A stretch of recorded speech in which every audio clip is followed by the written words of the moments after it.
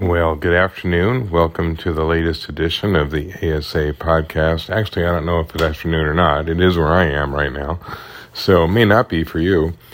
So originally, this subject was supposed to be what's happening with commodities prices, and we'll probably get to that next week or the week after. But given the fact that this is the day that the Ukrainian thing finally reached a peak, I think we're going to talk a little bit about that and about what it's having to do with oil and gas prices. So we've been expecting it for weeks. Everyone and their brother was warning that this was imminent, and so it finally happened. We've had Russia invade Ukraine. Still don't really know what the intent is, how far this will go, what Putin has in mind. We'll probably find out over the next week or so. It has already had some pretty dramatic impact on oil and gas prices, but interestingly enough, there's been more volatility than perhaps we anticipated. It's only been a few hours since Biden made a speech in which he indicated that they were not going to necessarily kick Russia out of the SWIFT system anytime soon. Many of you are probably not all that intimately aware of what the SWIFT system really is. Basically, it's a communication and payment system between banks. It was formed in 1973 as a way for banks to communicate with each other over international transactions. There are now 200 countries involved with SWIFT. There are probably 9,000 or more banks and institutions and people with SWIFT numbers. One, it's not possible for the U.S. to kick Russia out all by itself. This is not something that it really doesn't have that kind of a structure. I mean, it's a communication system. It's even described that way.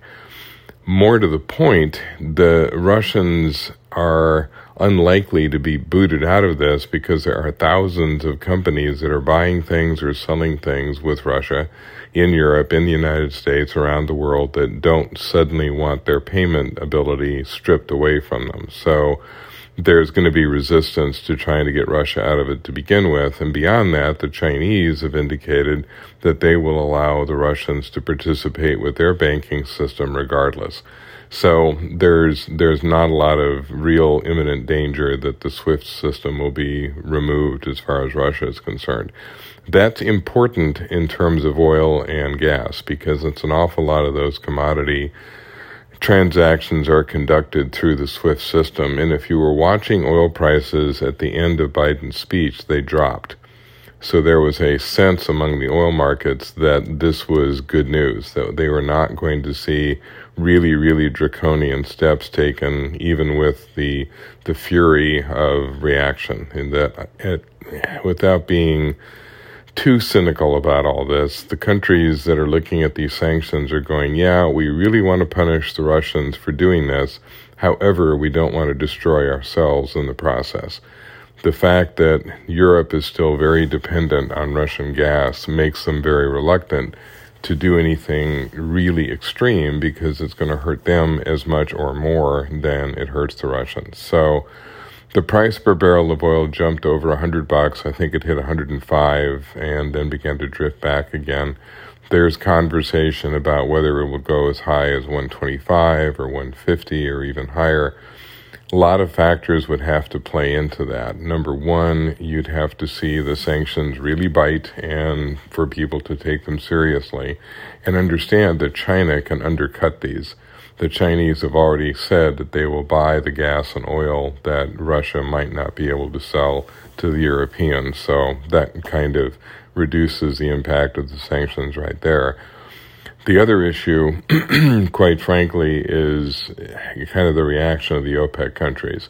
The U.S. oil producers are back pretty close to their original production prior to all the COVID mess. OPEC has been the one that's been a little reluctant to shift into high gear because they're waiting to see if demand is really there. They are now making noises about getting their production levels up. But the ultimate, more long-term issue with oil and gas is that investors have kind of been scared off of that sector. There's been so much conversation about shifting to alternatives and wind and solar and geothermal and whatever else, that the investors are thinking, well, is there not really interest in fossil fuels sufficient for us to be investing? And the number of dollars going into fossil fuel development has diminished. There's not as much capacity as there used to be.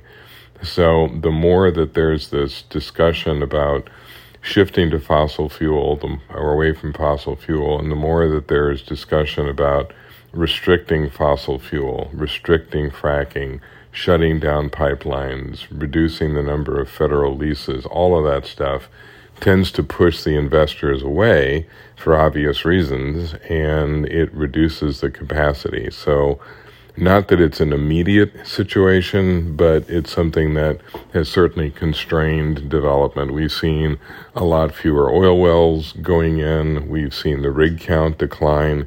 And so that's something we have to take into consideration kind of medium to long term.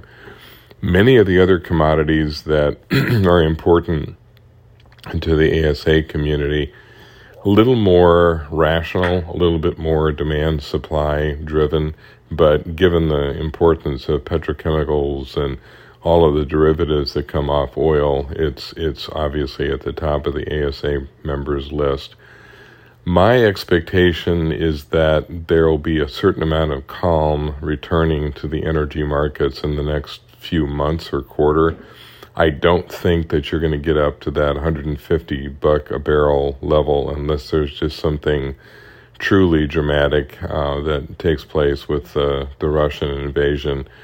But I don't think it's going to fall much below the 90s into the hundreds. So I think we can kiss those $50, $60 a barrel days goodbye for a while, maybe permanently. But I've said that before, and then they fall again. So we're looking for the gas sector to be even more volatile. That's mostly what the Europeans are concerned with right now. Something like a 600 to 700% increase in the price of natural gas. The only country that is sort of immune from all this and laughing all the way to the bank is the French. They've invested in nuclear power. 85 to 90% of their energy comes from nukes. And they're suddenly getting out onto the market saying, hey, would you like to buy our nuclear power plants? A lot more reliable than Russian gas. So we'll sort of see how that transpires. So bad news is oil prices up, probably staying up for another quarter. Good news is I don't think they'll hit the really extreme peaks that people have been predicting and may even start to fade towards the middle of the year as some of the other oil producers begin to kick in. I mean, it's hard to substitute for the third largest oil producer in the world, but one really interesting conversation that has just started is that now would be an ideal time for the Iranians to come back into the oil market. And one of the things they're now doing is using that leverage and saying, we would really like some of these concessions that we've been asking for over these nuclear talks. And if we get them, we'll come back into the oil market. And you remember, we used to be the number 4 oil producer in the world. We could make up for a lot of that Russian loss. So the geopolitics gets more and more interesting all the time. Talk to you later, and thanks for listening.